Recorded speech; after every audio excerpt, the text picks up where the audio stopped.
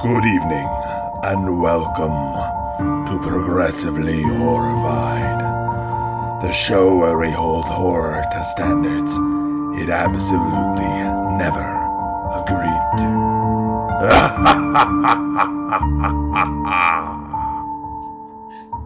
Good evening, and welcome to Progressively Horrified, the podcast where we hold horror to progressive standards never agreed to. We're talking about the Rocky Horror Picture Show tonight. I am Jeremy Whitley. I am your host, and this is my panel of cinephiles and cinebites. First, they're here to invade your house and find queer content in all your favorite movies. My co-host and comic book writer, Ben Kahn. Ben, how are you tonight?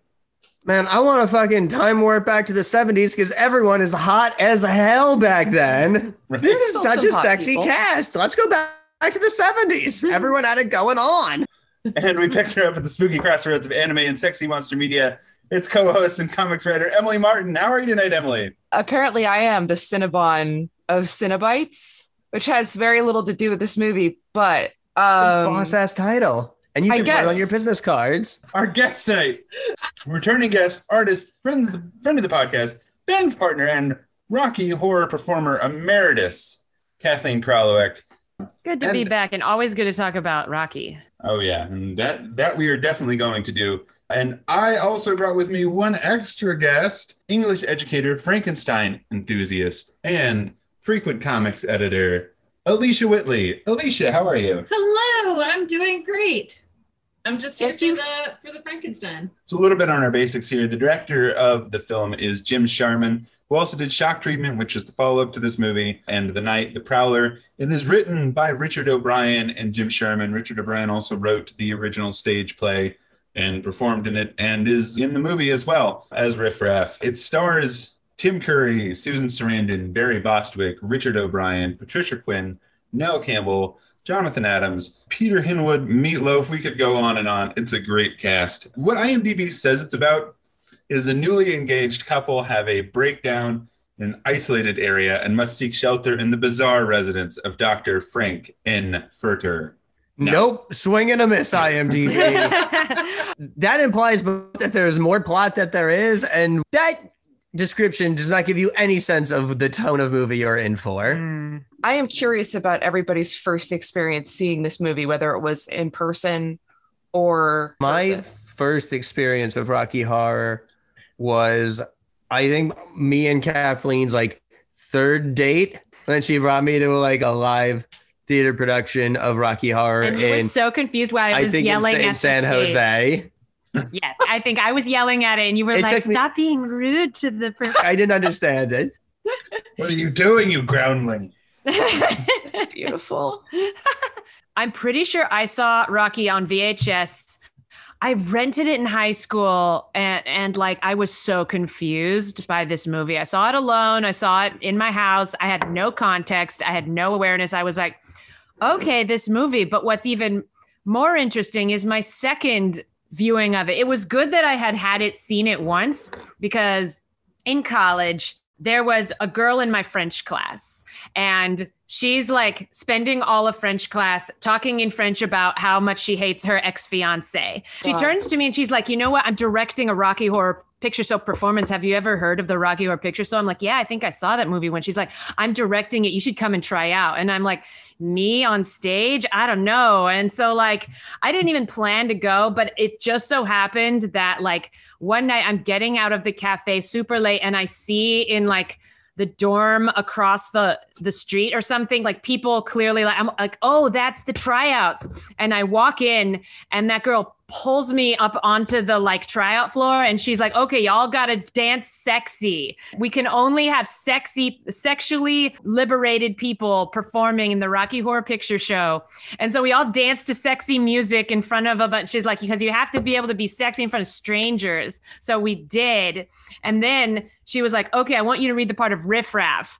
And I was like, I asked somebody to the side, "Who is that?" And they were like, it's the hunchback guy. I'm like, "Oh, that guy." Mhm. And I read the lines, and I got cast as that. Nice. What was the sexy music? It was cheesy porn background music from the 90s. Oh, Like- so it was like Careless Yeah, like- Whisper or whatever. It was the dumbest. It was like brown. You started saying like classic horn sound, and I had a very specific sound in my head. And then you said in the 90s, and then like a Pearl Jam guitar riff got added to that like 70s horn sound. I like that I'm feeding your imagination and your mind responds with the repertoire that it has. I'm just hearing bow chicka wow wow in a honga donga dang voice, and it's not. It's honestly kind of Dang, hard wow, for me to wow. remember. And while we're talking about this, I feel like my own memory is starting to be transformed, and I'm not even sure if I could retrieve the honest. At least, what was I your once had a friend- experience with the Rocky Horror Picture Show? Well, I think the first time I saw the show was in college with you and some other people. I can't remember who it was, but we were at the Rialto, maybe? So going to the live interactive show was the first time you'd actually seen the movie? Yeah. I didn't realize that. Yeah, I had never seen the movie before that. Wow. It was like, here's some toilet paper. You will need this. What is this happening? I thought we were just here to enjoy a nice movie. Yeah, when we were, I was not ready. They did give us a tutorial beforehand. I remember being unhappy lipstick. that somebody did throw something and it hit me, and I was not happy. I was not pleased. I did jump up in the front to do the time warp. I did join in the Oh, nice. line of people that yeah. danced Oh, around. how But good is this the was my time warp? This was my second time seeing it, and my first time seeing it without any sort of audience present. Mm. So like I could actually like pay attention to what was happening in the show. Like, Oh, yeah, that was an experience. So that's why I have 2 pages of furious notes, and I'm currently looking up That's how to great. pronounce a word I'm not sure about. So Yeah, I think my Yeah. first time seeing the Rocky Horror Picture was actually with my parents on VHS. That's not a good movie to see with your parents. I think I watched it with my mom, and I think like I was young enough to not be embarrassed, just confused at that point, which I think is the reason I saw it then. I have And, questions for Mama Whitley. First ask off, her if she remembers this. and most important, how hot is Tim Curry? Am I right, Mama Whitley? that's an ageless question. I think we can all agree that Tim Curry was. Tim Curry is a fucking smoke show in this movie. I believe as we were watching it last night, I turned to Alicia and said, Barry Bostwick has surprisingly nice legs. He's a snack. That's fun. He's a snack. He's like a full meal. Talk about I keep Frankenfurter. looking at pictures of his character and him now, and I can't figure out how they're the same person. Oh, I don't know. But I'll just I think Barry Bostwick is incredibly attractive. Current Barry Bostwick? That's Did you that want is to kind of single weird. all the way? Because, woo-ha. I'm not even saying like he's unattractive now, like for his age. I'm just saying it's like, oh, I wouldn't have imagined this young you face being this old, and I wouldn't have imagined your old face having been that when you were young. Yeah, but both he and Susan Sarandon are still incredibly attractive. But I'm gonna tell my story about the Rocky Horror Picture Show. I have 3 very quick vignettes. First time I saw it was on video in South Africa with a family that we were visiting who were related to a longtime family friend who had actually seen it as a stage show. And she had actually seen it with Tim Curry. And as we were watching it, she was telling us all this stuff about stuff he would do. I was in middle school. Yep. I was just on the windswept precipice of goth. I do know that Tim Curry would throw confetti out into the audience and stuff, and their audience participation was part of the original stage show. So that was a thing. And then we had a weekly Rocky Horror Picture Show in Sacramento at one of those little budget theaters called the Birdcage in Citrus Heights. Definitely no longer there, but midnight every Saturday. And it was the thing that we would do in town. And I started doing that when I was a freshman in high school. And I did it a lot throughout into college. And I managed to see that because I knew a bunch of the people at my school who were in the show. The group was really solid, and they didn't have an instruction sheet, but they had a guy who would call out and prompt you. It was fantastic. And then my third vignette is that I brought some younger friends that were a part of my comics classes when they were 18, and they were I want to check out Rocky Horror Picture Show. And I was I talked to their folks, and I'm is it cool if I take them to Rocky Horror Picture Show? And I remember this one person who was asking, like, trying to figure out whether they're folks because their mom was like really fundamental, but apparently their dad was like, they need to see it. Like, they demanded, they're like, they need to see this. This needs to happen. As long as you're taking them They need to know what wickedness is out there in the world. Because the mom was like, I hear this is an occult film. Oh my God, that's funny. Classic. An occult film. That's funny. And we're like, no, it's a cult classic. It's fine. That's I don't know that it's not an occult film. Now that person is this fucking fly ass dance instructor in Washington State. So if you're listening to this, you know who you are. Big ups, love you. But yeah, it's some really fun times there. I think it's fair to say For y'all. it's a transformative experience. Yes. So, question for y'all. Yeah. Is it really possible to recap this movie? I can tell you what my director told us when someone asked her, what is the plot of this movie? But it's long. The plot is shut the fuck up and be gay. That's the message.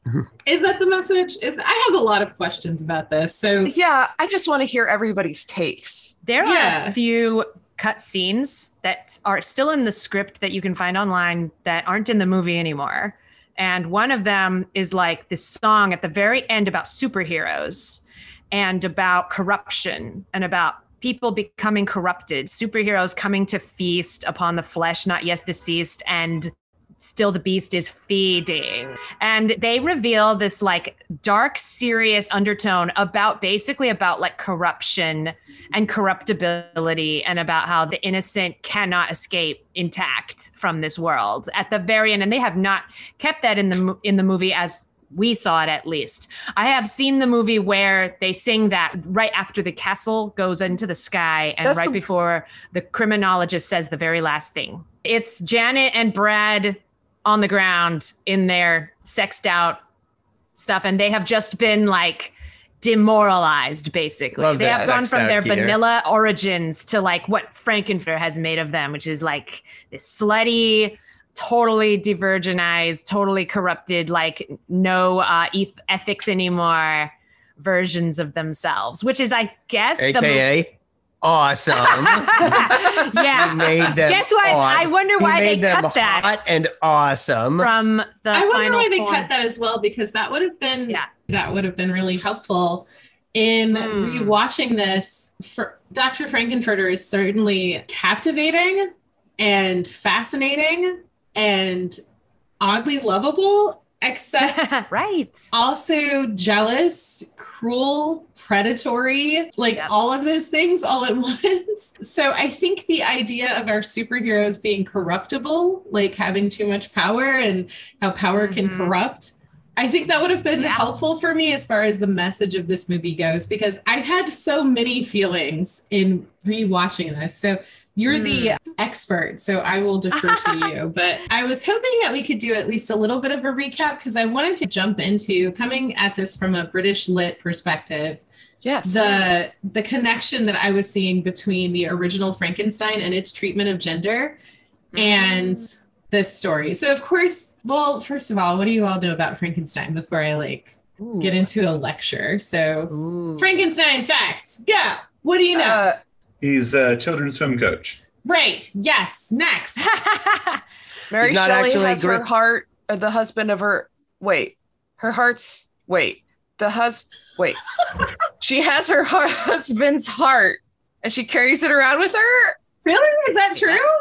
I don't Yes, know. that is true. Yeah, that's true. Yeah. They were pretty fucking macabre in the 19th century. Mary Were. They didn't fuck Wow, around in the 19th no century. wonder she invented My Frankenstein. Frankenstein fact: Frankenstein isn't actually supposed to be green. That's just the color they painted him because the contract looked the best in black and white film. Nice. Oh, that's a good fact. That's a good fact. really good fact. That's a really good fact. Also, so- the Addams Family house was pink. was it really? Yes. Yeah, because of the because all contrast. that none of that stuff was designed back then Right. to be like realistic. See, it was I- all designed to have like the best contrast on a I black and assumed white it film. would be like blue, that powder blue color that like shows up in black and white as like Nothing. white. Yeah. There's non-photo blue and there's also non-photo red. Like there's a non-photo red, but then interesting. Interesting. I didn't The- realize that. the more saturated red gets, the darker it appears on black and white film. So yeah, red is one of those colors that really reacts to light in black and white. So the Addams Family house was all in shades of pink and red. But this has, other than Lurch, this has not a lot to do with Frankenstein. But yeah, so the Frankenstein story, from what I remember, which is, I think I did read it in high school, and I've only academically, I've read about it since, what I like to call academically familiar. I've read a Wikipedia article. Nice. Yes. My main experience with Frankenstein was I saw the Royal London Theatre production of Frankenstein, where Benedict Cumberbatch was the monster and Johnny Lee Miller was Dr. Frankenstein. Ooh, nice. Wow, Fucking nice. phenomenal. Favorite play I've ever seen, to be honest. Yeah. Awesome. Emily, you were going to say, though, what do you remember from yes, high I'm sorry. school? It's okay. Well, I'm sorry. I am pardoning you for someone else. Yes. I'm sorry, Emily. See, this is very anticlimactic because I don't remember much. What I remember most is the adaptation by Junji Ito I read recently. Oh, okay. I haven't read Hey, that. that sounds awesome, though. It's really good. That's and amazing. that's where Dr. Frankenstein's like, I have an idea, something alchemy. I'm gonna make a guy, and then the guy's like, this sucks. And Dr. Frankenstein is like, okay, maybe more feedback. And then he's like, I want a girlfriend or love. And Dr. Frankenstein's like, okay, hold up. I guess I'll just do it again. And then hijinks ensue. Yeah, Okay. you pretty much got it. So go back with me, if you will. Travel back in your mind to 1815. Are you there? It smells. It Black and probably does. It probably does smell in We're the there. city. It's 1815. Mary Shelley is an 18-year-old woman who is married. She's just like, I think if I Oh, this is a real exciting time for me, especially. I think I'm finally allowed in most European countries again. finally you're making a comeback. I'm still probably a servant somewhere. So as members I'm not of doing our groups do- well. I'm just legally Yeah, I was going allowed to say, to as members exist of our there. groups do, we don't really like to play the time travel game that much. I know that that's a very popular question of, oh, what time would you go back to? I'm black. None of them. Not even Yeah, really again, sure like- I want to be in this one. I talked about everyone being hot in the 70s when I go back there. That's kind of my limit. I can go back to the 70s. I think I could deal with going back to Mansa Musa times, but we can.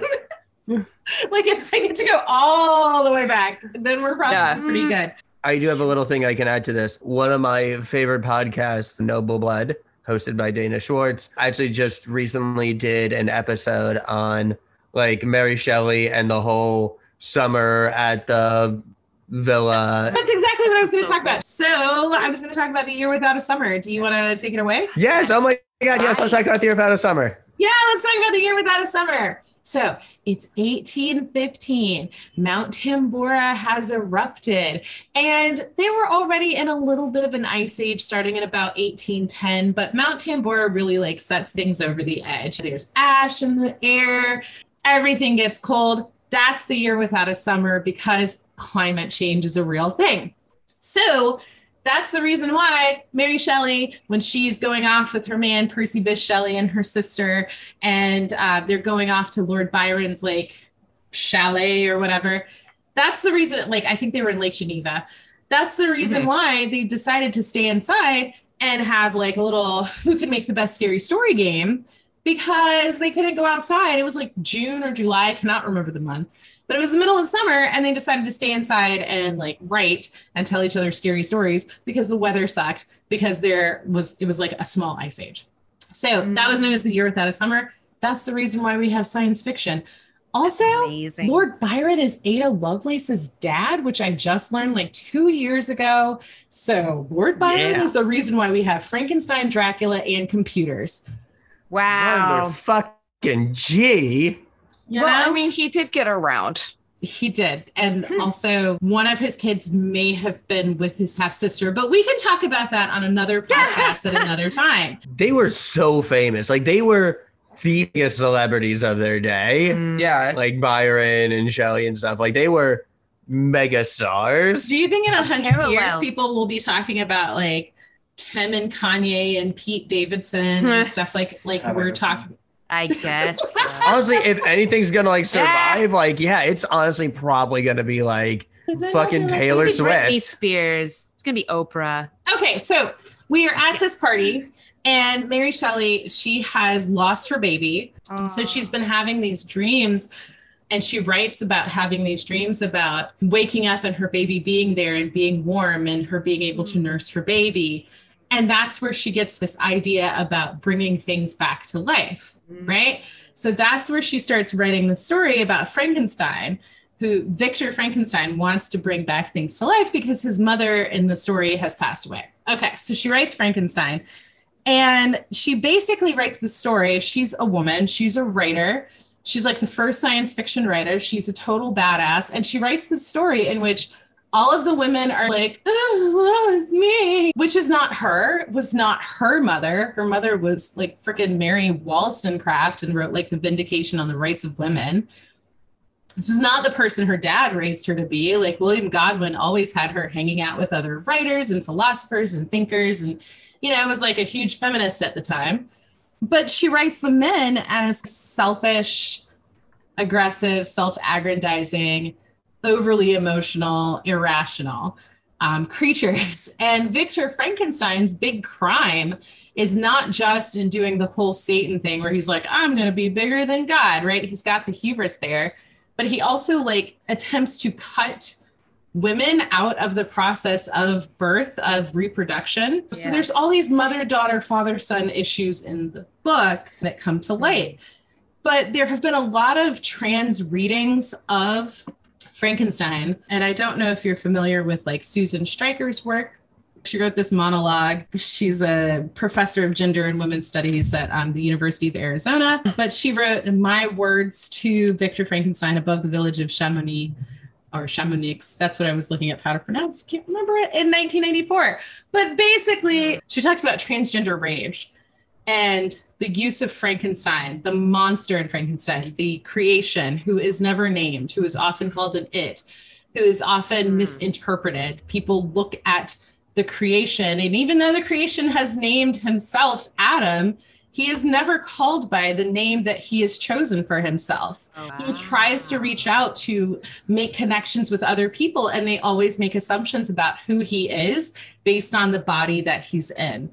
And so she writes about the same rage that the creation has in My Words to Victor Frankenstein. So that transgender reading of, I think, the creation as being something that is not natural, as being something that is created by science, stitched up, sewn together, and looked at as a different way. Like a lot of transgender writers have felt an affinity for what the creation is going through here. And unlike in movies, the way that the creature, and whenever I teach Frankenstein, the thing that my students are all surprised about is how the creature talks, right? Like we all have seen the movie and how the creature talks. The creature is always like, fire, right? Yeah. In the book, the creature is incredibly eloquent, very well-spoken, has read tons of books, has read Paradise Lost, has educated himself, and writes like beautifully and eloquently telling his story. I would say that's another thing I absolutely love about the theatrical version, where like the version I saw, the monster, it's Benedict fucking Cumberbatch. Like, right. You're not going to get the voice of Smaug to be like, that's right. Yeah, like he is like, he is this like super eloquent, loquacious philosopher. Like, he's incredible. Yeah. And that's one of the most incredible things about that story is that we are not only talking about this narrative of playing God and defying the laws of nature or whatever, but we also have a perspective, a very eloquent and well-written perspective from an outsider. Yes. And I think there's a lot to be said about a story about humanity from the perspective of, it's not entirely from the monster's perspective, but a lot of it is outside of a human perspective. Absolutely. And I think, yeah, so that's one of the most incredible things to me about the Frankenstein story. And there's a lot in there, but continue, Alicia. I want to hear more about. Yeah, so there's just the moment where the monster basically, as Adam goes to, like, we all know the creation story in Genesis, right? Adam sees that everyone else has a partner, everyone else, all the other animals have someone to pair up with, and Adam is alone.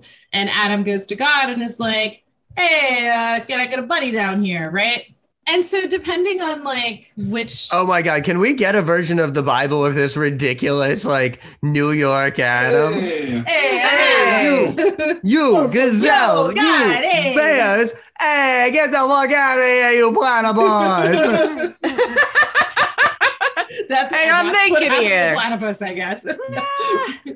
I'm walking here. What the fuck am I fucking at? Look at you. You're ridiculous. Yo, All right. God, can I get a partner down here? Hey, guy, can I get a partner? That's okay because whenever How many I ribs a guy gotta give up to get a bride down here? well, I was gonna say, like, whenever I tell like stories from the Bible to my students, Jesus is always a like super hippie like Yeah. guy. My Jesus character is always like, hey guys, let's just all chill out. But I guess my Adam is like, I don't know. I I've been love watching it. Taxi Driver. I love it so hard. Which is funny because Robert De Niro played the monster. Oh I should say the creation See, and the there we go. That's the connection. That's the Bring it connection. to Right I there. just really want to do like super New York Bible stories now, or even if it's you, it's like, hey, I'm Messiah and over here. You're gonna call him Emmanuel, okay? What are you feeding me to lions now? This is crazy. You think you can get those apostles working on Sunday? It's in the union contract. All right. God. So I was going to say that depending on which story you go with, right? Maybe God created Lilith first and made her out of clay, and she was just too sassy and too rebellious, had to kick her out. So then he put Adam to sleep. He was like, you're going under. I'm going to take a rib from you. I'm going to make you a mate. So the creature goes to Victor and was like, hey, I need a partner. And Victor's like, all right, I'll do it. And this is after like fainting a whole bunch and like being too sick to like function. Oh, and after letting a girl named Justine, justice for Justine, after letting Justine be unjustly murdered for killing his little brother because Victor wouldn't speak up and say, oh, I actually made a creature that probably did this. But skipping over all that. Oh yeah. Which is terrible. He thinks about it and he says they might procreate. I mean, I know I made them all out of dead body parts, but they might procreate somehow. So I'm not going to do it. I'm not going to make you a partner. He tears her up and the monster says, I'm going to get you for this. But Victor is only thinking about himself, does not consider that, oh, I'm about to get married soon. Maybe he's talking about my girl. And she ends up Moided. Also, like, murdered. I don't understand what the problem is. Like, worst case scenario, it would just be a regular human from like who's ever like reproductive organs you happen, dead reproductive organs you happen to pull out. Also, You don't I'm pretty have sure to they can't include a reproduce. uterus. You Yeah, don't have I'm to pretty include that. sure. I'm pretty Yeah. sure they definitely can't reproduce. Like, Well, they're So I dead. don't think you have to worry about Yeah. that. So I You know? I wrote the paper that I wrote in college when we studied this book in my English 101 class was I wrote about that Frankenstein is about womb envy. Yes. Mm-hmm. Yeah. So that would explain why Victor Frankenstein is like, no, you can't reproduce that way. I have to freaking be the one who's creating. I have to have that power. If I'm It's not me. creating, then what even is this? Mhm. And the book Victor goes on and on about how he wanted to make the most beautiful man ever. He had to, he couldn't just make a little guy that he could take out if things go wrong. No, he wanted him to be 8 feet tall. He put in extra femurs and junk. And I'm like, I don't think that's how legs work, but okay.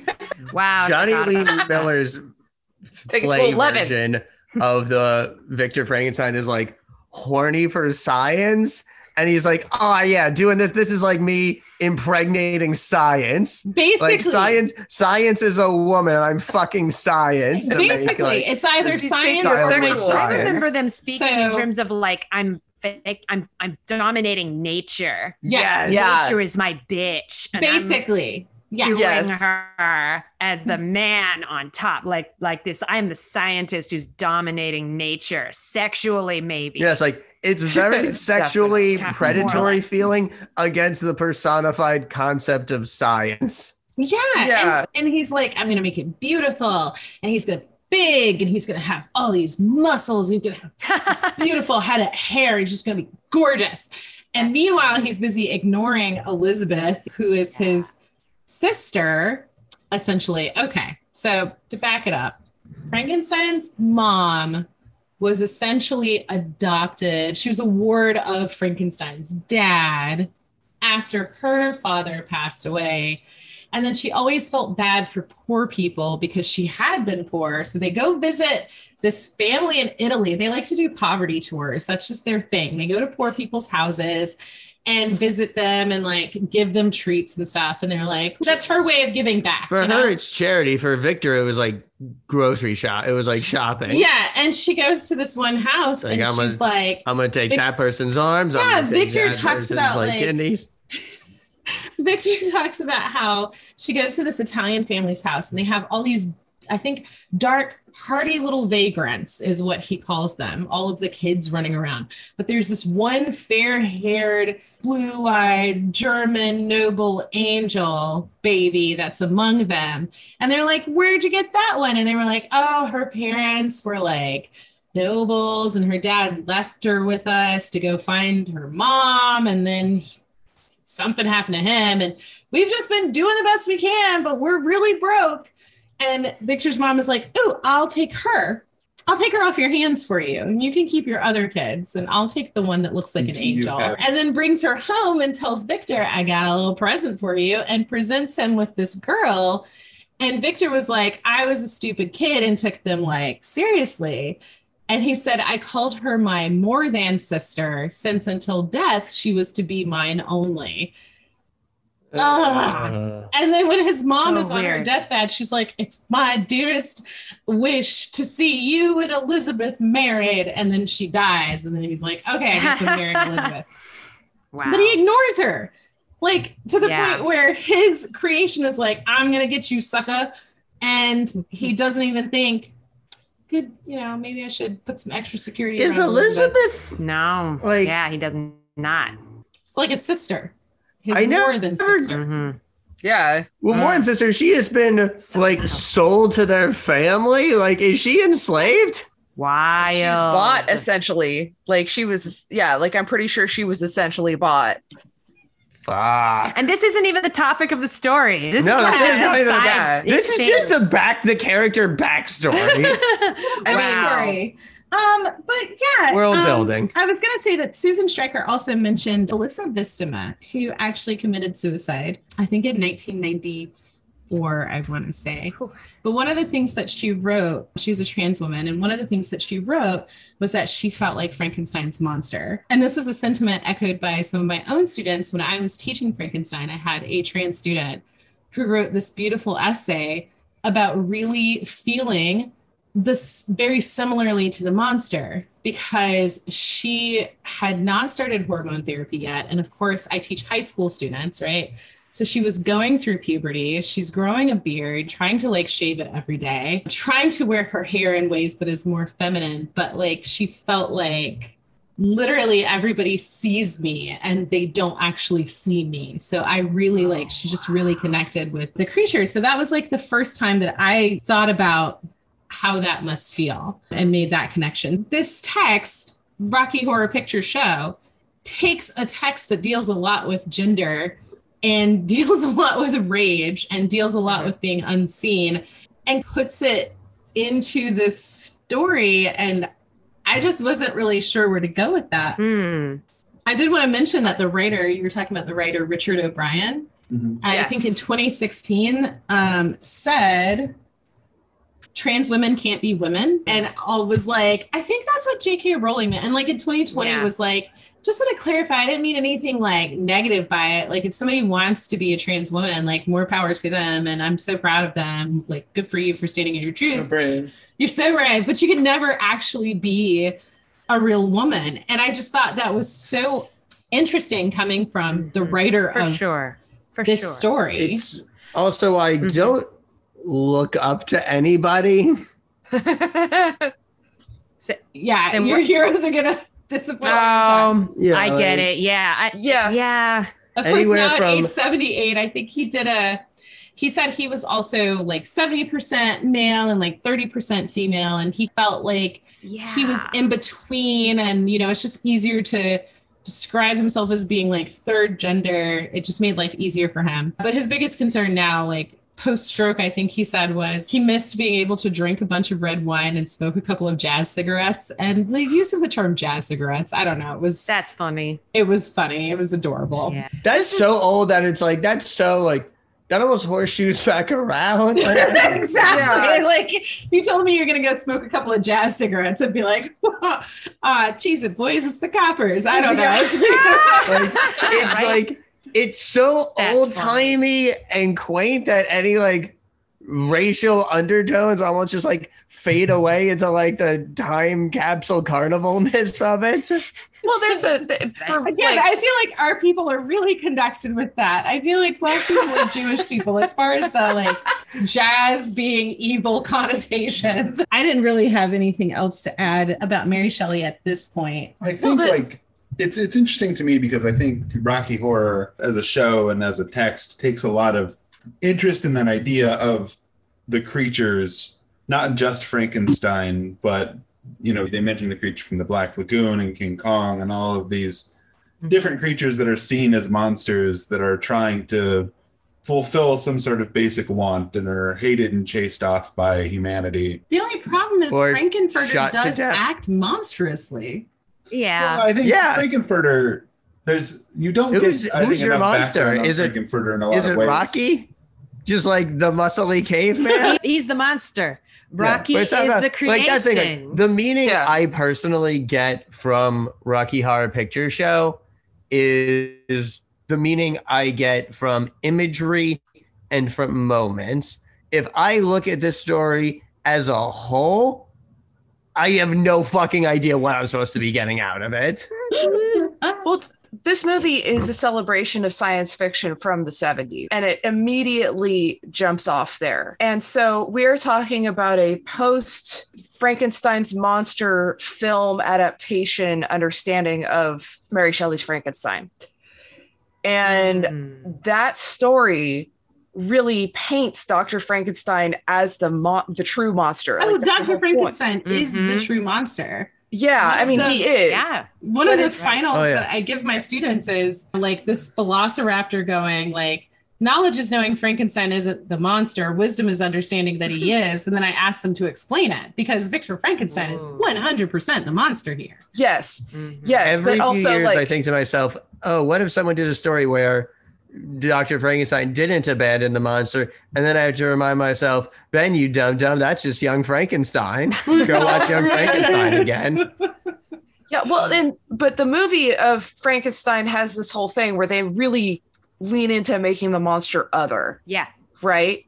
So Yes. the evilness of Dr. Frankenstein has a slightly different kind of contrast where he is basically victimizing this kind of creature that is just trying to understand things around him, and it's sort of it's more like a fucked up parent story. And you have that playing God, and the perception of power is really part of the fucked up parent story. I was just thinking, like, I don't teach. I feel like every interpretation of Frankenstein is agreed that Victor Frankenstein is the monster. It seems like where the real distinction in interpretations come from is whether the particular author thinks that Victor's original sin is creating the monster or abandoning the monster. Yeah, Yeah. that's very poignant. I think what I was going to say is I think a lot of people have interpreted specifically the original film version, which is directed by James Whale, who was himself a gay man, as this world in which Victor is sort of the society that's created this monster and then abandoned it. He's made the creature what the creature is, and then he literally runs away and refuses to teach him anything or interact with him in any way. And then, are you saying the monster was born this way? Yes, he was born this way. Or as Tupac would say, it's thug life. The hate you give little infants fucks everyone is what thug life stands for. Wait, is that where the title of The Hate You Give comes from? That's Is it from exactly where the title Oh, of The Hate You Give mind blown. That's awesome. It's Wow. thug life. The hate you give little infants fucks everyone. The creation is essentially made, given tons of hate, and then comes back to literally fuck everyone, which is what happens in Rocky Horror Picture Show. So But that's more literal. more literal. Yeah. Would, I okay, is don't it? even 'Cause- know how you would begin to recap the story. Like their car breaks down. They go Well, try and find a farm. I could give a whirl if yes, you wanted. Kathleen. Yeah. Yes. Do you want Recap to? it. We can all pitch in. Okay. Yes. So we start off with Brad and Janet, and they are the most normal, vanilla. Yeah. I have a question. So we start Yes. off with Brad and Janet as like normie vanilla couple. Yeah. And like they're Yeah. getting married at that church. They're and- not getting married. And Janet Yeah. catches the bouquet, indicating that she's next. Yes, and they're standing there, and Tim Curry Yes. is like in the background with Easter Riff egg. Raff and That's right. Yeah. They are in the background. doing the American Gothic. Yes, they are. Yes, They are in the essentially. back. And yeah. then Brad and Janet Easter get egg. engaged, which if you're going to get engaged at someone else's wedding, I appreciate they waited until after the wedding. To do yeah. it. Yeah. Yeah, but that is Frankenfurter, Riff Raff, Columbia, and Magenta in the American Gothic clothes, Nice. disguised while they are singing the first song. Damn it. And Janet. notably, Yes. there are no cupcakes at this wedding. I know, I didn't right? see any cake whatsoever. Although Didn't there's see a lot of whipped one cream on cake. that car. No. They weren't even throwing rice for birds to explode from. Nah. I mean, it was a very Somebody's one definitely size gonna get turned fits. into a It was a one size fits all church because right after the wedding, they were just turning the flowers around to be black for the funeral. Oh, I didn't notice that. Yeah, Oh, they're yeah. in a casket during Point. Janet. I during never- Damn It, Janet. I actually never put that together. I did were wonder right. why there was a casket in that scene. Yeah. Besides, let's go fuck the guy in the casket. Yeah, aside from the necrophilia. We could do another whole analysis of the callback lines, probably. Yes. Like a whole nother layer of the movie. So, like, yeah, Brad proposes to Janet, and they are like, now let's go and tell our high school teacher who introduced us. Which is a Aw. hilarious thing Yes, to let- feel compelled let's to go tell our- personally. Let's tell tell. our high school science teacher who Yes. now chases Dr. UFOs Scott. for the government. So he lives on the other side of a spooky forest, or in wherever the hell this castle is. So they're drive through the spooky night because they're gonna tell their science teacher from years ago that Before they tell their parents, they're telling They're- the science before they teacher. tell their parents, they're gonna tell this. No matter what time of day it is, they get right in the car. They Yeah. just They listen may- to a recording of Nixon resigning while they're going. Which is great. But we don't know if Brad and Janet have parents.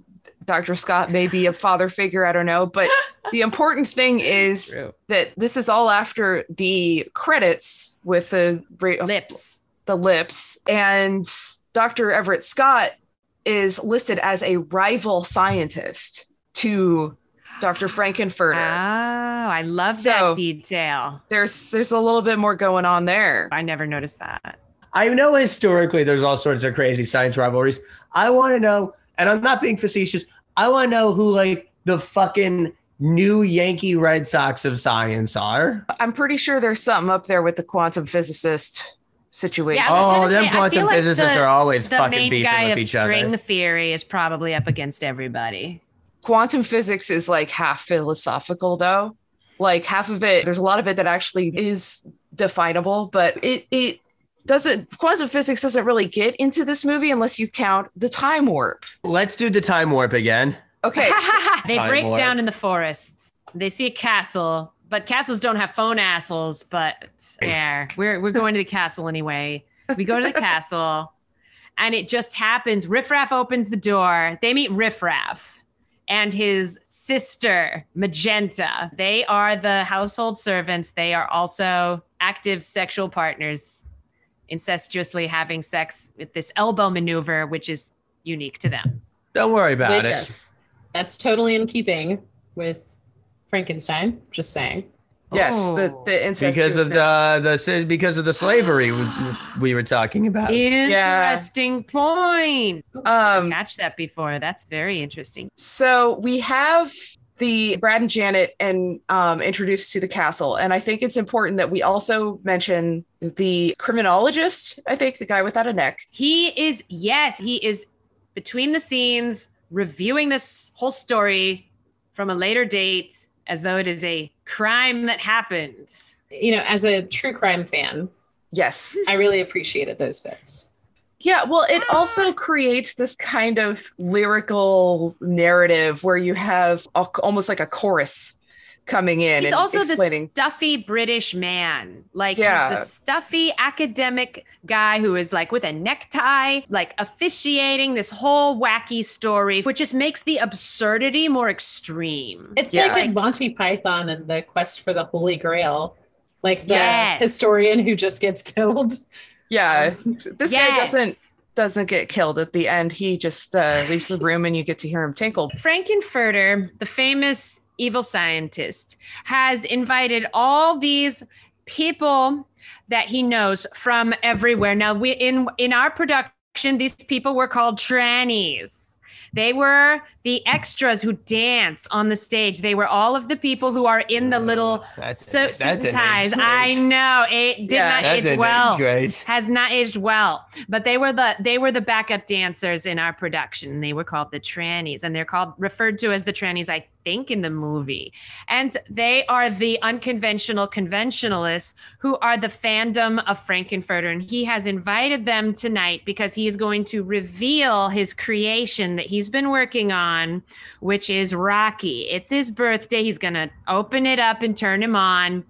Literally, and he is double going entendre. to have sex with his creation. So he has invited them there as the birthday of Rocky and the celebration of another triumph, because this is not Frankenfurter's first time around that carousel. Well, he's created before, which is Meatloaf, but isn't Meatloaf supposed to be the doctor's nephew? That's what I was going to ask. Okay. I was very confused So about that. here's the thing. During the time warp, Columbia has her little tap dancing, and she's Yes. all like, well, I was Walking walking down the street just having a think where a frick of a guy gave me a evil wink. He shook me up. He took me by surprise. He had a pickup truck in the devil's eyes. He stared at me, and I felt a change. Time meant nothing, never would again. So Frankenfurter's been going around hypnotizing normal people and transforming them Got it. into corrupted. Got it. Wow. So she was a normal person. So and then Rocky she's was become made from Columbia. scratch. Yes. So Rocky Rocky's was from made from scratch. scratch, but Eddie was Meatloaf picked was up. a person that he found and Thank you. transformed, and he took half of his brain and created So Rocky. Rocky is Thank just straight you. up Rocky human. has half of Meatloaf's brain. Rocky This- is just straight up human transmutation. Mhm. Answers. So for the longest time, I thought that the ensemble there at the castle Mhm, were mhm, at the also party. we're from transsexual Transylvania. The way I interpret it, if I'm understanding correctly, and I don't think I'm understanding fucking anything correctly, is that the only ones from planet transsexual in the galaxy Transylvania are Frankenfurter, Riff Raff, and Magenta. And they sent the third impact? Is Frankenfurter the third impact? I wasn't gonna go there, but I thank don't you. even- You I have beat you to the opened that door for me. I actually punch. did. It's an Evangelion thing, my yeah. Okay, I didn't. Jeremy's just absorbing Evangelion knowledge like through osmosis, the way I do everything I know about Doctor Who. I will say that I did illustrate for a zine that was a zine about coming out, and it was like Evangelion themed. And this incredibly talented trans poet wrote a story about trans rage. It has the same sort of feel to the story you were talking about, Alicia. And the poem was about this awakening of something that feels like other. These days, a lot of creators try to be really positive in their message, but I think it's also important that we hear these stories of struggle, because it's not, it does get better, but it's not always great, Well, that's why I try to end every story I write with, and then a meteor hits the earth. It usually, the editors usually cut it out, but I still try to put it into every script. Right at the end. So we already Another see callback Brad line. and Janet beginning to be corrupted. We see Janet is being tempted by things. Rocky's hot. She sees that. Brad is a little annoyed that Janet's beginning to transform into from the virgin to the whore, because it's the virgin whore complex with Janet. And Brad, they're taking his clothes off. They're not transforming. They're being forced into this, like with the promise of, we will help you take off your clothes. It's a metamorphosis that is very. There are a lot of promoted consent from the issues. outside. Yeah, there are a lot There of are consent definite issues. consent issues. That is kind of the messed up thing. It's like, like this part of it's very rapey. And I understand that, you know, it's 1975 when they made this. And like we have, I hope, progressed a lot farther in our understanding of consent since 1975. But them saying like, oh, yeah, sure, we'll get you a phone. Just go ahead and take your clothes off. You gotta, you know, and Brad going, well, honey, they're foreigners. You know, we gotta do what they're doing. So listeners out there, if someone has to borrow your phone, you can either give them your phone or say, no, I don't want to lend you my phone. But you can't respond with, take off your clothes. Take off your clothes and I'll give you this phone. In the philosophy of the movie, to some extent, Brad and Janet are also monsters that have been made by society to like not admit to the things they want or the things that their bodies actually care about. I think what I that's love what in the this section though is Brad. Brad is so determined to make this a normal situation. Brad is so determined to, like, when he walks up to Frankenfurter and is like, I'm Brad, great to meet you. And Frankenfurter's like, he didn't say, how the hell are you? But he might as well. He might as well, yeah. Frankenfurter shows up in a corset, full makeup on a throne, and Brad thinks he can handshake this. Frankenfurter, he's wearing the cape and everything, looking like Dracula. And he turns around in the lift, and Janet is freaking out. And she's like, I want to leave, I want to leave. And then she turns around and just sees Frankenfurter and faints. That amount of charisma that Tim Curry is emanating, I would probably lose consciousness. I might not scream, but I mean, like, maybe I would, but not from fear. We're in this castle with Brad and Janet, and they have just been subjected to the time warp. Now they're being subjected to sweet transsexual. Yes. Now, this song I want to talk about because I want to talk about the word transvestite. Ooh. Because we talked about the ensemble cast once being known as tranny, which is essentially a slur. 1975 was it in the 70s though? I don't know the history of that becoming a slur. It was still a slur, but it was used a lot more like the same way that the older gay gentlemen call each other fag all the time. I don't know. I worry about how it gets when older generations of queer people are overly judged by modern standards, especially when it's judging by modern standards speech from way, way in the past. Like, the terms were different. The language was different. The way it was used was different. Are you thinking like RuPaul in 2014 getting in trouble for using that word? Well, that's the thing. RuPaul's using it in 2014. Yeah. You fucking know better. Yeah. I'm saying like, if people are digging up like RuPaul's videos from like 1986, Got it. and like judging him by that, I'm like, come on. Okay. A lot of this context I'm getting because in 1999 that was the big debut of Dress to Kill from Eddie Izzard. And she I love her. Yes. Oh, she's so great, Eddie Izzard. And she described herself as a transvestite.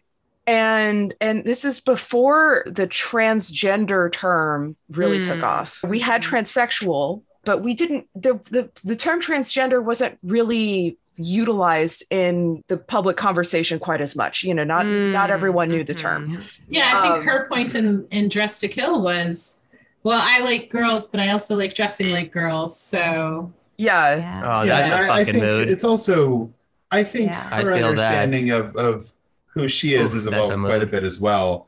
Because at that point, Eddie Izzard used to dress as a woman on stage. And then when they were not on stage, would present as a man. And that has changed since. Yeah. Well, I also think that she had the fashion inclination and the identity inclination at the time, but presentation, especially somebody who is an actor, was very complicated. Yeah, I think in almost any case I can think of where she was acting at that time, she was playing a male role and dressing male. It wasn't as far as, and I know she's talked a great deal about this, so probably it's better to find that and listen to that than me. But I think her understanding of herself has changed quite a bit in that time as well. But when we talk about these words, I think it's also important that when at a certain time, there is a word that is the word you use, whether it's now interpreted as a slur or not, and the word transvestite now is closer to that T slur. And we've mentioned some of these slurs fully in this episode and just for the academic purpose. But I think it's important to really mention those because it is so important to this movie's index, where, the sweet transvestite from Transsexual Transylvania is not just a fun play on words. It is an ownership of those terms. Now these days, it seems kind of goofy and tame and campy, but at the time, it's really important to talk about how open this movie was. There's a lot of things from that time that certainly talk about queerness, but this movie was so game-changing. I think, Alicia and I were talking about this because she was editing the Nightmare on Elm Street 2 podcast while we were watching this. And it's like, in 1975, Rocky Horror came out. In 1985, he's playing significantly less in your face, significantly less queer, and his entire career is ruined for that part. Yeah. Well, I feel like, again, talk about what a difference it makes given who is behind the camera. Rocky Horror is a movie by queer people, that is steeped in and deeply beloved of queer culture. Nightmare on Elm Street 2 is a queer movie made by people who are actively homophobic. Yeah. It's had to be reclaimed. There was no point at which Rocky Horror had to be reclaimed. And I think it's interesting to look at Rocky Horror Picture Show as a triumph of independent art as well. And that this movie was supposed to have a much bigger budget and be a lot bigger, but the studio said, we want to have big rock stars in these parts. They were talking about having Mick Jagger in this movie, and the director, Jim Sharman, really fought for having the original cast of the play in this movie. I know Tim Curry had to have been I guess it was Tim Curry original cast? Well, I guess Tim Curry is his original cast. This is his screen debut. Yeah. Is this really his screen debut? Yeah. Because he is a revelation in this film. Yeah, that's supposed to be Mick Jagger. Wow. Mick Jagger could fucking never.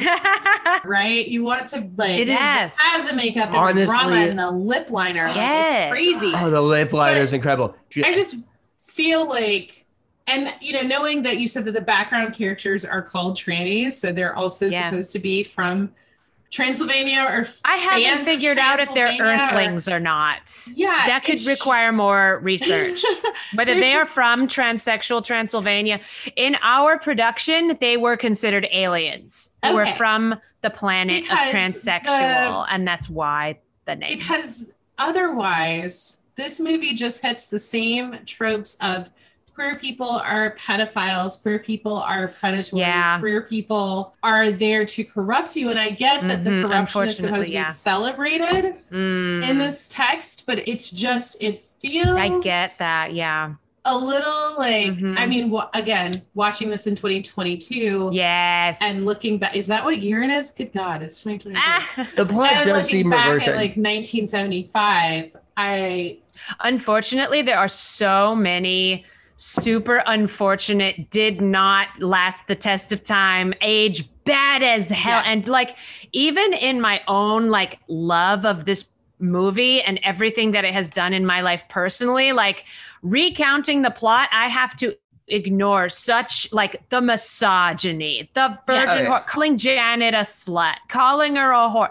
Like I am like literally like celebrating this movie and at the same time calling this woman out for her sexuality. And I know that this is such like vintage toxic nonsense. And it is so weird and such a paradox to be like this like tradition that I've been in since I was like 20 and was very important in my own like burgeoning sexuality and liberation process and like coming to terms with like it was very hard in that moment to be LGBT at all in 2000, the year 2000. Yeah. Different world. Completely. From now. We did not have the sophistication. Yeah. Biscuit was at the top of the chart. Okay. Yeah. If you really look into it, there's a lot of problematic tropes going on with the sexual predatory nature of it and everything. That's another issue. I feel like with this movie in particular,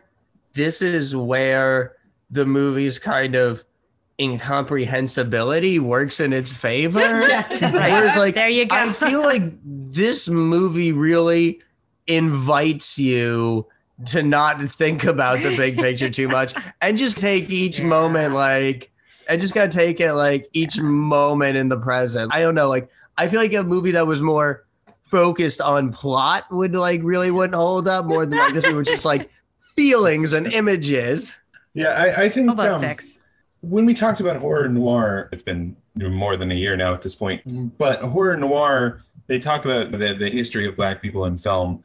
And I think you could make a very similar, at least first section of that movie about queer people in film, which is they talk about how the first times you see representations or actual Black people in film, it's as monsters. They are playing the monsters. They are the other. And I think that is true of this movie because not only is it taking place in the 1970s, but it is referencing the 1950s.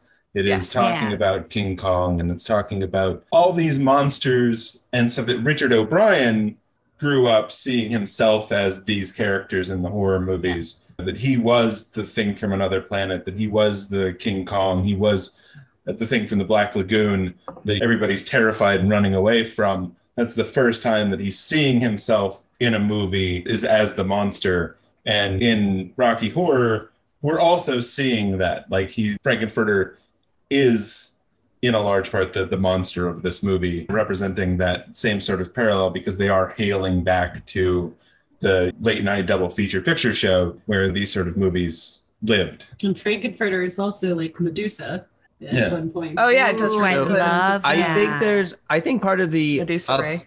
Appeal of queer villains is that villains are usually the ones having fun. So even if there's villainous, there's something very appealing about seeing queer people just be like confident and enjoying themselves on screen. Yes. I love Scar. Like Scar, like Ursula. Scar, Ursula, who I also, and I wrote in my notes, never did anything wrong ever at any point. Right. Nope, she was legally Ursula, correct. Exactly. The Power Rangers That's a comic really good point. just I never thought of announced that there's going to be the first ever non-binary Power Ranger, and it's a villain, and they're a villain called the Deaf Ranger, and that's the coolest fucking thing I've ever heard, and I've never read them, and they're my new favorite character. Side note, speaking of like coolest things you've ever heard, I heard Deaf colored. I was listening to something, I was watching something, and apparently like Black people making anime characters Black, people were talking about like the Nightskins that have gotten hold of this or whatever. And all of the Black anime fans were like, Nightskins is the coolest fucking shit you could have ever called me. And I mentioned this to my students and they were like, oh, Miss Whitley, we're fucking Nightskins now. And I was like, language. But That sounds like I kind of love that. that sounds like a racial slur for a fictional race from the Blade And movies. you know what? I accept it. If that's Is that Drow? for me, instead of saying the N-word, if you want to call me the Nightskin, The new N-word is night skin. I'm kind of into it. Kind of, just a little bit. But I actually need to go because I do have to get up I have to get up at like 5 a.m. for work tomorrow morning. And then this one is leaving.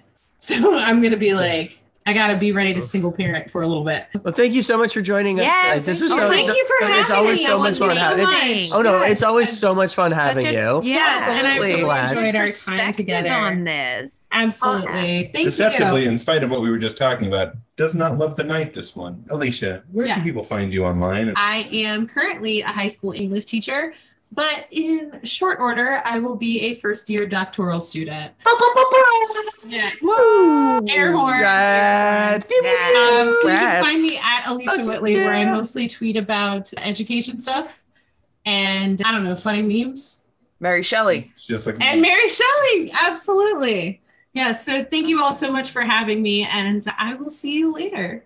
Thank you. Twitter, Definitely I'm- breeze through the synopsis. I'm just also having thoughts about about how Frankenfurter's intro is so worship the queen, Yeah. whereas the way Brad and Janet are introduced is look at these loathsome creatures. They are portrayed as not who you want to be.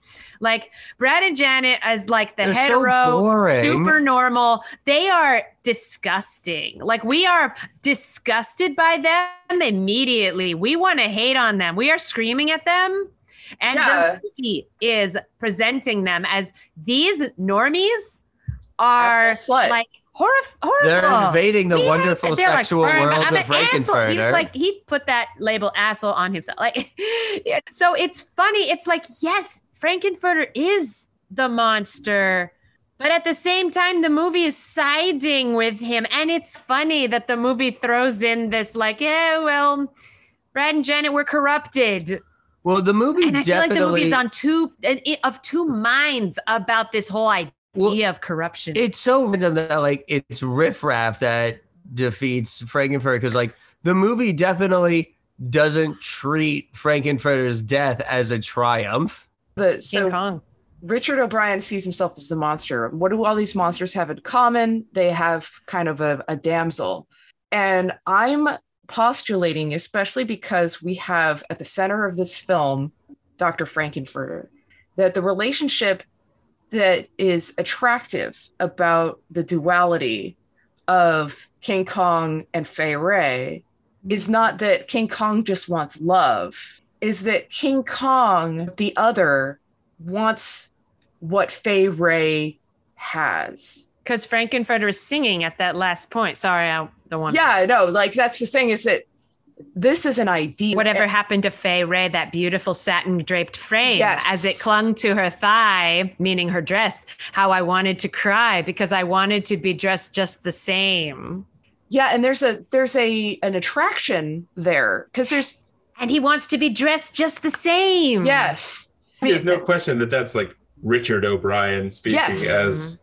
as writer and Yeah. narrator there. Yeah. I mean, so- again, the end of the movie is Rocky takes Frankenfurter and then throws him over his shoulder and then climbs the RKO tower. Yeah. yes.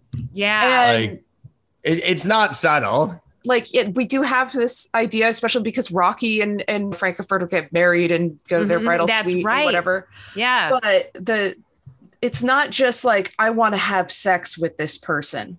It's right.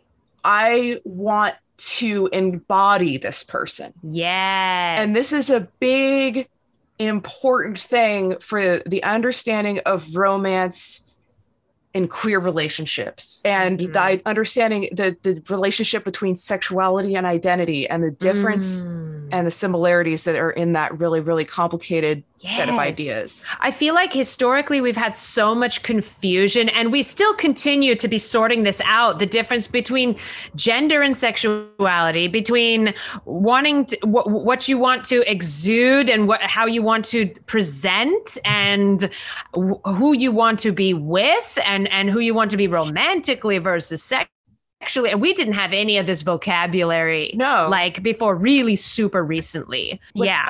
When I was in high school, I was asexual, but I had no frame of reference for that. Mm-hmm. If I tried to establish myself as asexual, it was treated as a joke or a challenge.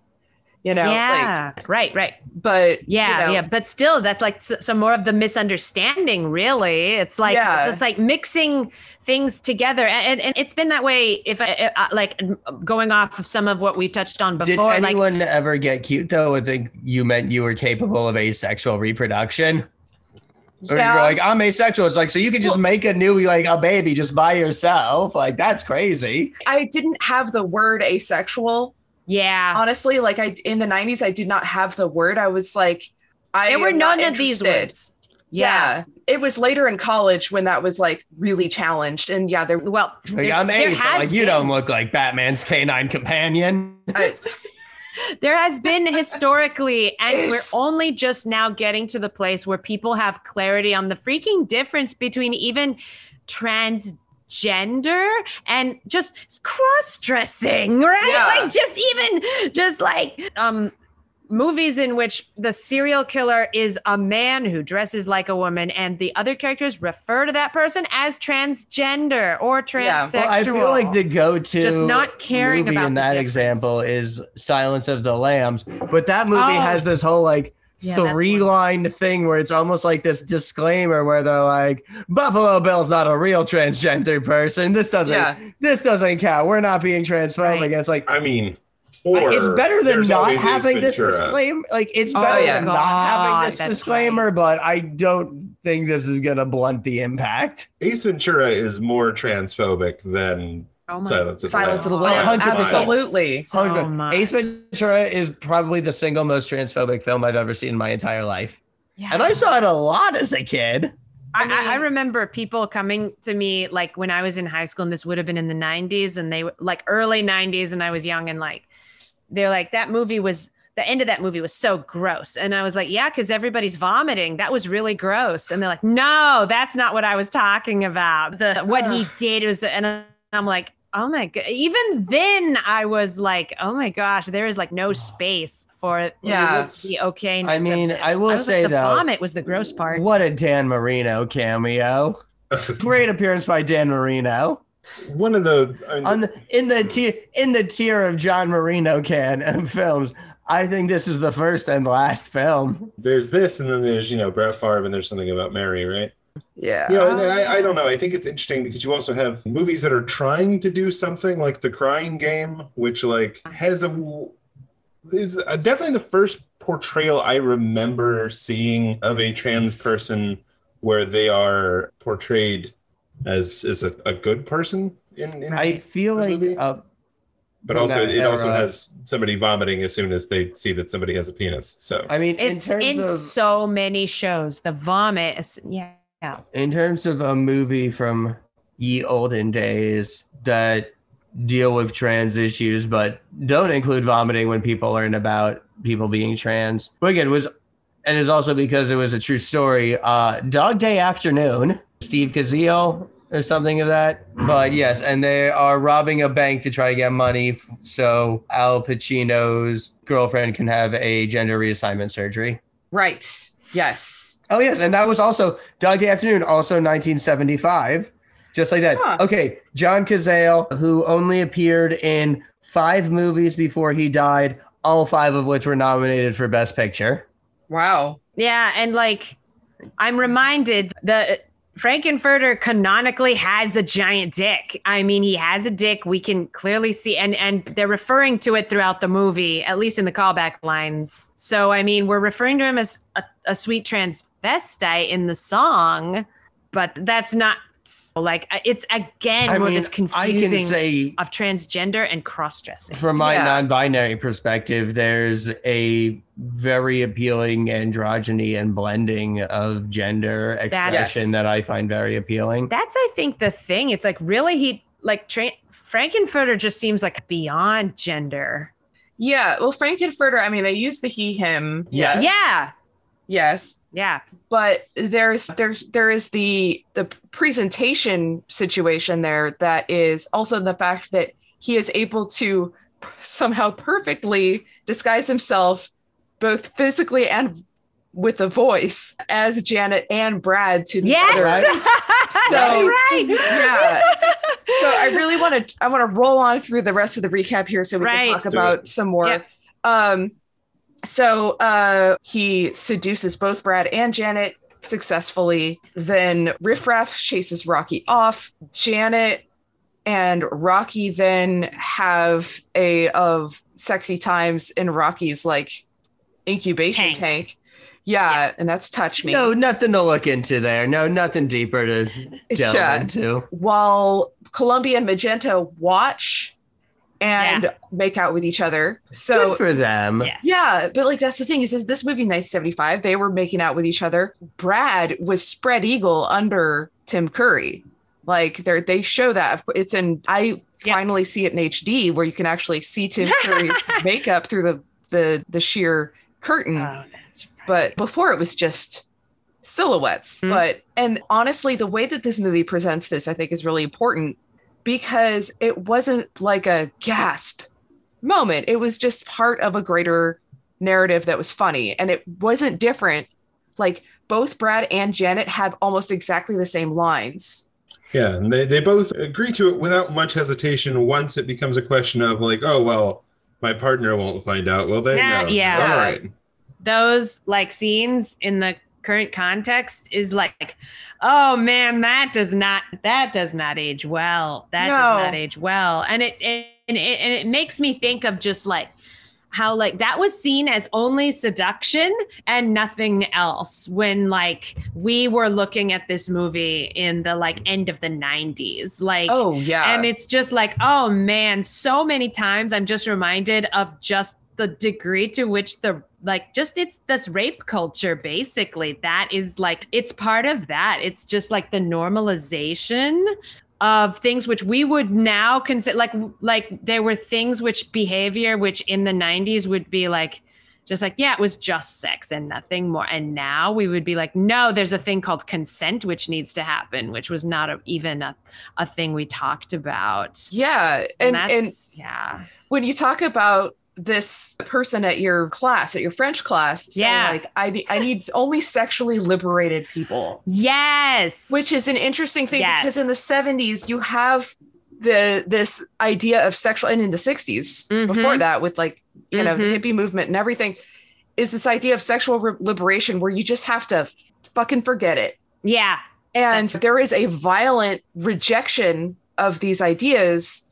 And then that, because it's such a violent rejection and because it just is completely going in the opposite direction, the idea of the ceremony of consent was seen as prudish at that moment. It was seen as regressive because it was seen as, no, you're holding back this letting go sexuality that we want to pour ourselves into. And that's part of the resistance. It's not the entire resistance, but it was at least what the excuse for the resistance towards it was. I think the reality was like there was not just readiness for equality yet, but definitely the excuse was that.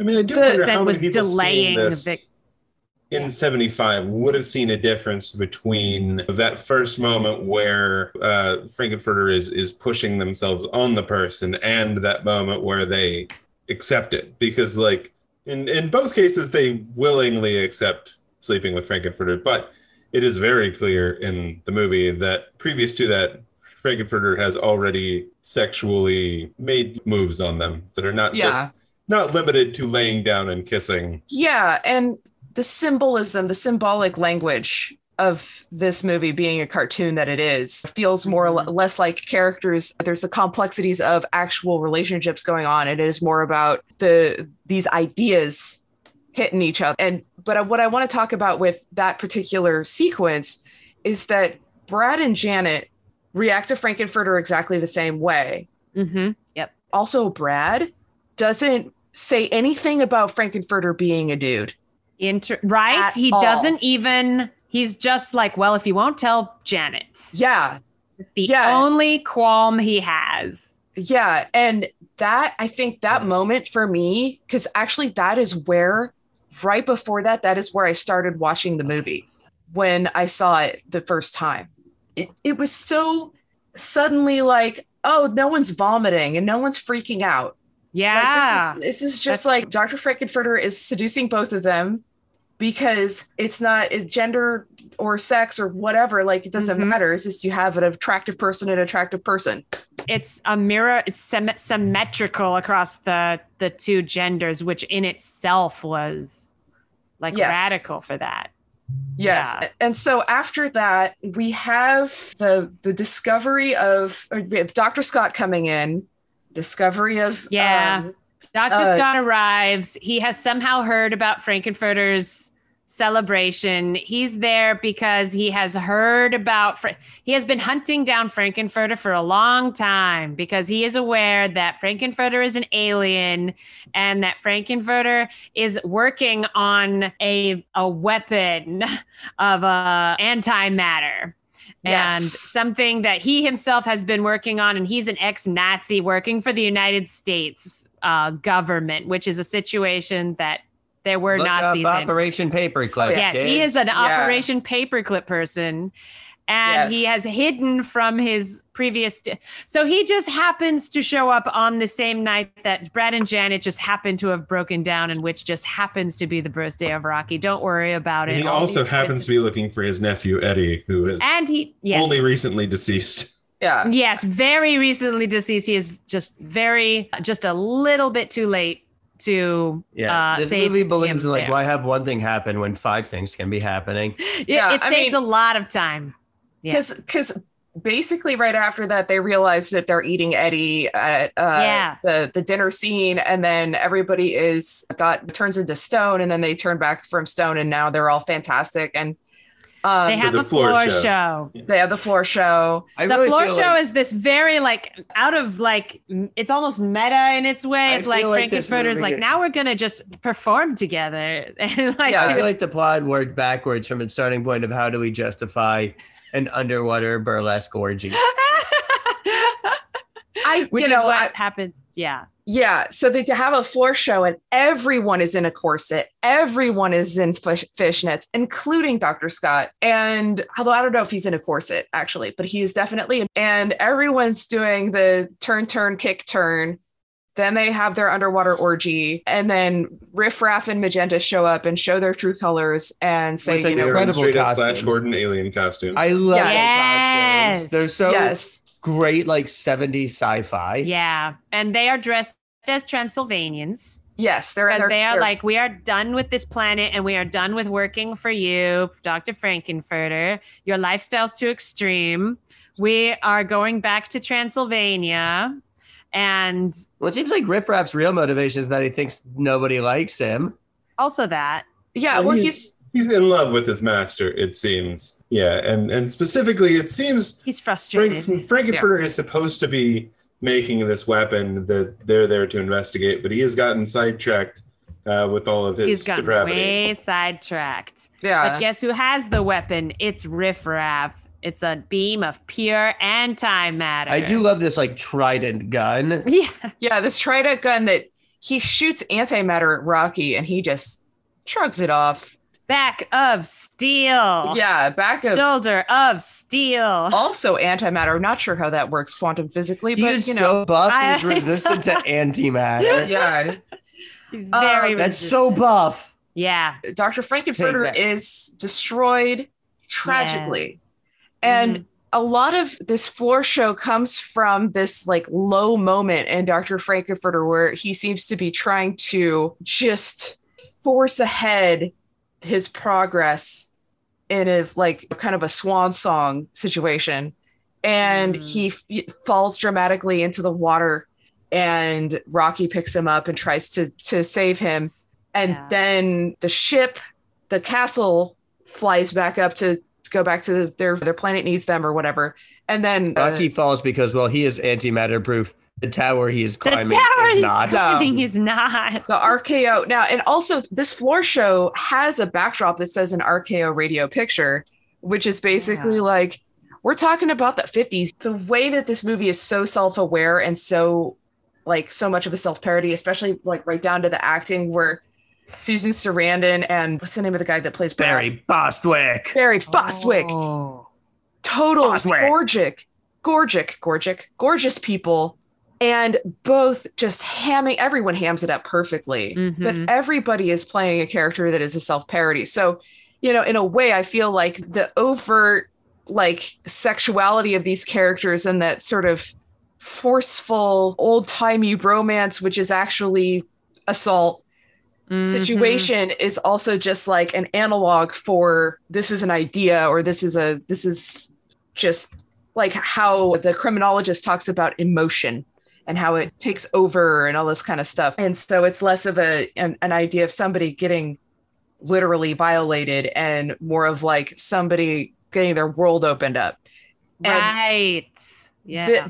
That can definitely be a very problematic parallel. And I think this movie is just dumb enough that it kind of skirts for me. But I also know, because I've done like so much watching of the documentaries and stuff, that like I have that much of understanding of that text. So like it's totally valid to be like, this is really fucking rapey. Yeah. Yeah. One thing that the Rocky Horror Picture Show has that other movies don't is it has this potential to grow beyond itself and to like acquire layers that aren't in the original movie, because of they have the layer of the callback lines, and the callback lines are this evolving, like colossal, like a repertoire of things that you say, that you yell to the movie. And like, I know a fair amount of them. I do not know all of them. And I don't think anyone actually does. I was researching the callback lines just to like refresh ones that I had forgotten. And there are a lot of different, like, whole scripts of callback lines that you can find. They have different ones. They're regional. Some of them are updated with like Justin Bieber in them, which was not in the original old school callback line. So they are evolving, and they have the potential to evolve. A lot of messed up stuff is in the callback lines, like calling Janet a slut and so on. And a lot of like this sort of like toxic past is lingering in them. But there's a potential, because the callback lines are not embedded in the movie. They're not embedded anywhere. You have to hear them spoken in order to learn them, or go online and read them on a script on a wiki page and then like practice them with the movie. They're not something that is recorded anywhere. There's not a single like it's an oral stone. Tradition. Yes, it's an oral tradition actually, and it's a morphing one. There's not a concrete single tradition. There's a few that are well known, but that doesn't mean anything. There's none of them that like need to stay as they are. So that's like an evolving layer of text. And the second way that Rocky Horror can evolve is that it's also performed with human beings in front of the movie. And those human beings can be any type of body that you want. And they are performing the movie, and they can write a different movie. They have a lot of like ability to like just make adjustments visually to the movie that's on the actual screen, like do commentary, feedback, like modern living people, like with agency to have a dialogue with what is frozen, what is already said and done on the movie screen.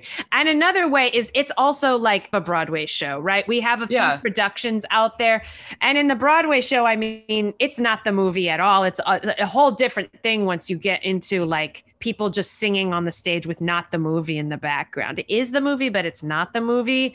And so you can recast people. Like we've seen different genders, different races, different body types. So Rocky has ways that it can evolve and have modern people have a living dialogue with it, which a lot of movies don't have.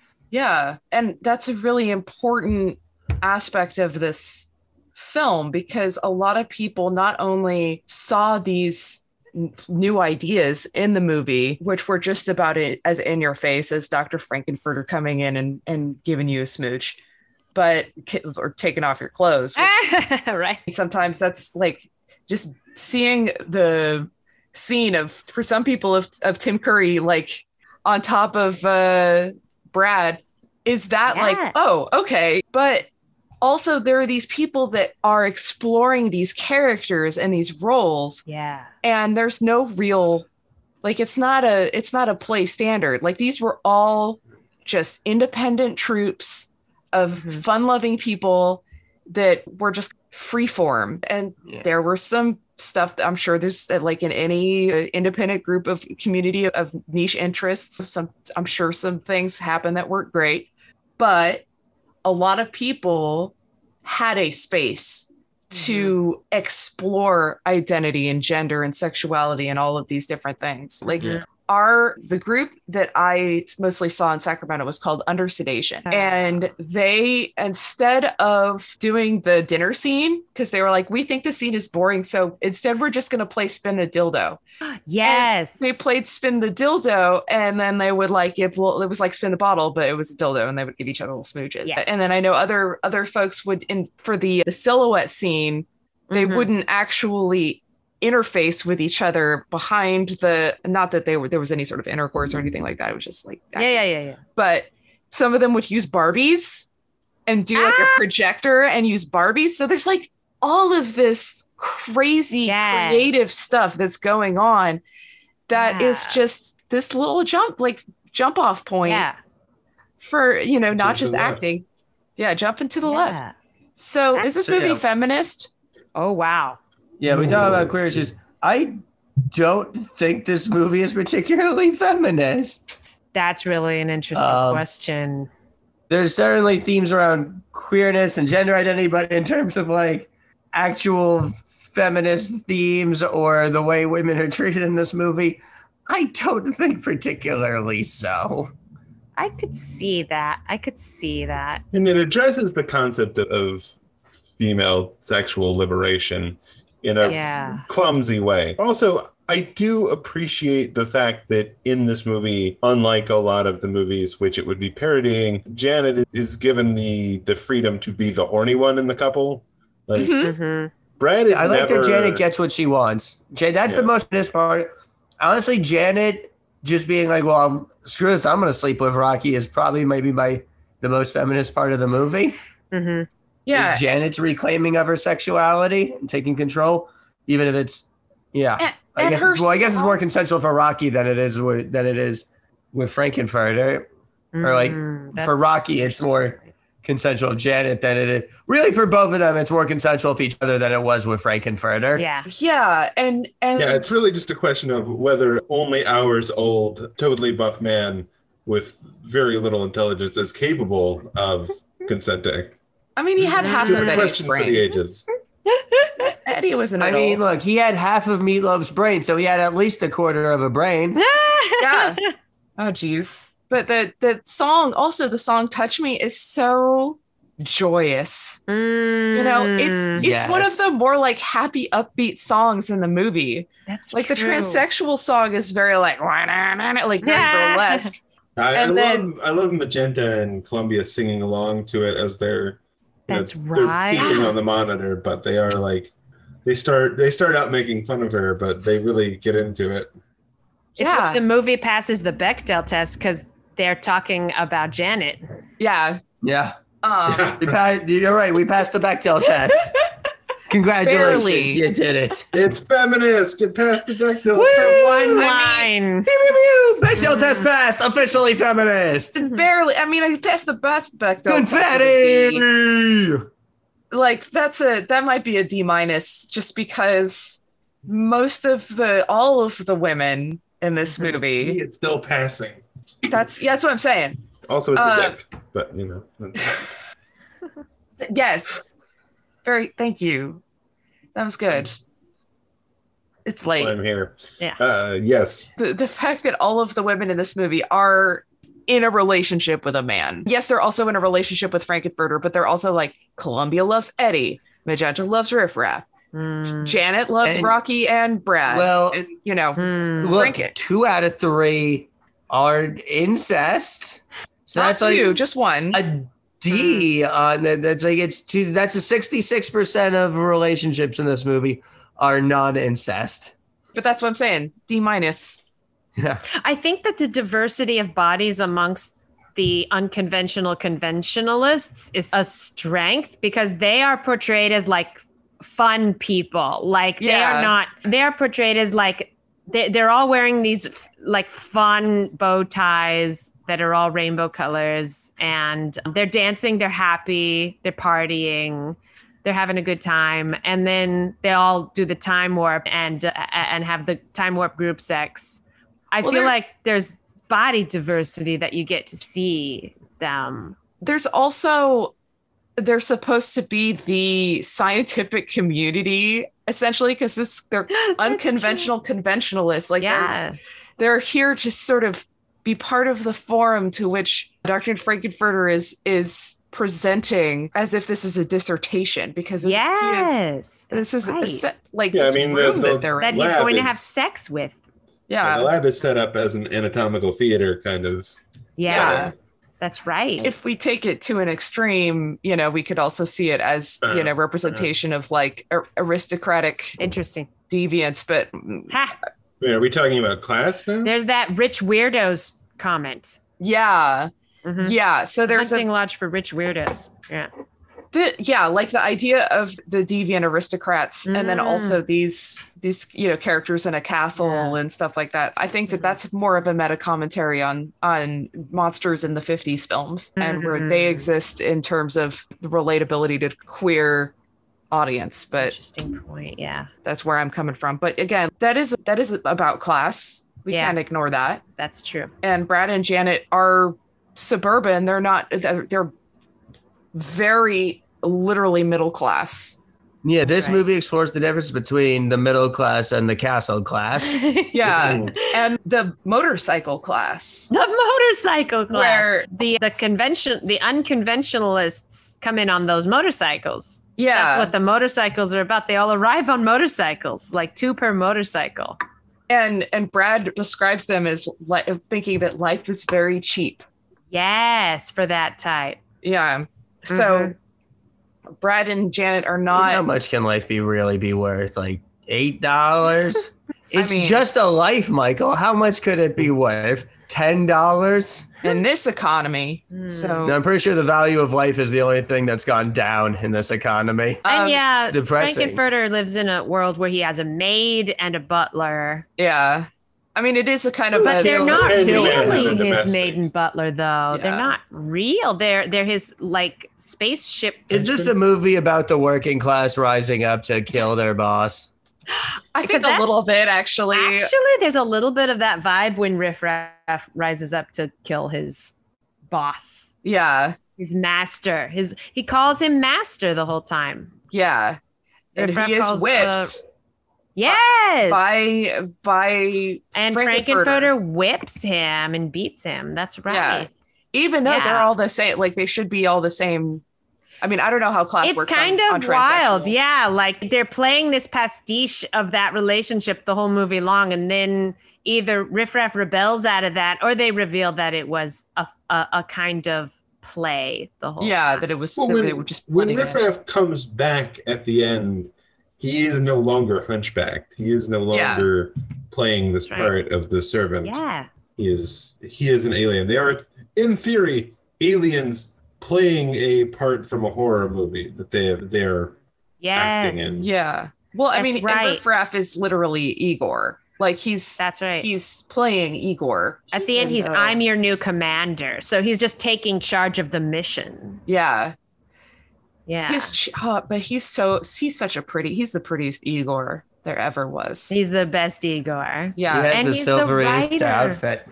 And he's playing a hunchback, and Richard O'Brien is so freaking tall. Like, yeah. Yeah, it's so rare for a hunchback to still be the tallest person in the room. But it's great for his character. It just makes it such a character actor thing. It's great. Mm-hmm. Yeah. Race. There are 3 people who aren't white. And they're in the background, and they might be aliens. Right. And that's a discussion of race. Yeah. So, do we recommend we see this movie? Quote my student and now friend's dad, you have to see it. It's historical. It should be required viewing. Yes. And I would highly recommend seeing it in a context where you can hear people scream at this movie. Yes, try to see Yeah. it in a public setting. This is not one for by yourself at home if you can help it. This is go to a showing, go to a live theater production, like see this with people. I think you could see it once alone just to see the movie, but then it probably won't make sense unless you see it and it's where it was intended to be seen. Yeah, Really. I would recommend seeing it with somebody who knows the callbacks, Yeah. but Somebody who will be gentle with you. yeah, Yeah, someone who'll 'cause- be gentle and will prepare you. Yeah. Like you could see it at home or in the theater with the ensemble cast. But like for me, I mostly watched it so I could practice the callbacks. Ah, yes. That's how I watch it these days as well. Yeah, but I'm watching it for this podcast. I actually felt a particular kind of joy and really just kind of appreciating it because it's not an expensive movie and that shows, but it still is really well made. It You has know- so much heart. Like heart is Yeah. just like in every frame of this movie. Yeah, like and break it's down. just so iconic. And that there's that bit where Frankfurter is extending his gloved hand slowly towards, and it's so good. And it is completely different. Like this is after Sweet Transvestite. Mhm. So it's a completely different kind of like look of the character because we see this character out of just larger than life. And now they're just like some weirdo that's like, hey, what's up? After he's like rejected Brad's like, how the hell are you doing? Mhm. So there's a lot there. If nothing else, this is worth watching just for Tim Curry just acting his ass off and doing an accent that doesn't exist in the real world. It's just like going for it, like just deciding on this character and making it happen. It's 2 recommendations. Yes. Yes. Kathleen, what have you got to recommend? Wait, If what? someone likes this movie, is there anything else you'd recommend for them? Hedwig and the Angry Inch. Oh, that's a good Oh, one. it's a good rec.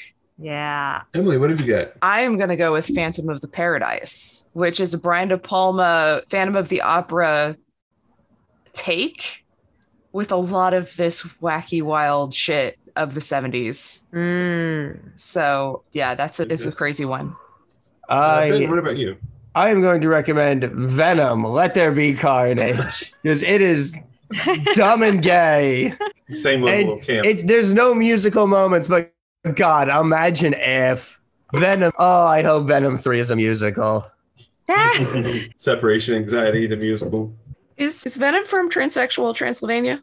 I believe that is the planet of the symbiotes in the Johnny Patron. Okay. Alicia obviously recommends Frankenstein. That's her recommendation there. The one thing that was on my mind as I was watching this and as we were talking about sort of the rage expressing itself in parts of this story, I am currently reading a book called Iron Widow. It is listed as teen fiction. That's wild. That's a wild listing because it is a book that does in the first 4 chapters what you're expecting it to do in an entire trilogy of books. Like it has so much, like this character in it has just so much pent up rage and so much going on in this story that like you think you know where the book is going and like 3 chapters in it's already past that point and you're like, oh, what the hell is the rest of this book? You know, it's a wild ride and it's been a joy to read. It's fantastic. Definitely recommend it. Yes, it's very influenced by anime, but it's like more. It's so much more. And it's like if you took a lot of the cool ideas from anime and then fixed it, like took out the shit that bothers you. Yeah, the character is sort of taking out some shit on her society. And I think you can very much feel Sheeran behind the scenes doing the same thing with their society. Just like, what if this anime didn't suck? What if this thing wasn't terrible? What if there wasn't like all of this horrible misogyny and all of this stuff? You know? What if we burned it all down? So yeah, I read a good chunk of this and I read also the graphic novel Squire, which I'll talk about another time this weekend. And they both have a very, let's just burn it all down feeling. Yeah, Squire's very good. Awesome. Yeah. Definitely read Squire. Squire was one that I sat down with thinking I was going to read like a chapter, and a few hours later I had read the entire 300-page graphic novel. So, Amazing. Yeah. Well, that's all for us here. Kathleen, can you let people know where they can find out more about you and your work online? Pretty much my Instagram, which is at Conscious Dust. Nice. Such a dope name. So dope. She's a dope artist Aw. and a dope true. love. Aw. You can find Emily at Megamoth on Twitter and at Mega_Moth on Instagram and at Megamoth.net. Ben is on Twitter at Ben the Con and on their website at BenConComics.com, where you can pick up all their books, including the brand new Immortals Phoenix Rising graphic novel from Great Beginnings and the GLAAD Award-nominated Renegade Rule graphic novel. And finally, Not sure how brand new it is anymore, but it's super I brand new for appreciate at the least a energy. year. Yeah, well, yeah, there you go. Okay, in that case, yeah, totally. And finally, for me, you can find me on Twitter and Instagram at JRome58 and on my website at jeremywhitley.com, where you can check out everything I write. And of course, the podcast is on Patreon at Progressively Horrified, on our website at progressivelyhorrified.transistor.fm, and on Twitter at Prague Horror Pod. We would love to hear from you. Speaking of loving to hear from you, we would love it if you would rate and review this podcast where you listen to it right now. It helps us find new listeners and helps spread the good word, and we would love it if you do that. Thanks again so much to both Alicia and Kathleen for joining us tonight. This has been a ball, guys. Thank you. Thank you so much for much. joining us. Thank you for having me. Yes, thank you so much for coming on. Thank you. Dr. Frankenfurter Emeritus. I love it. And thanks as well, of course, to Emily and Ben, and thanks to all of you for listening. And until next time, stay horrified.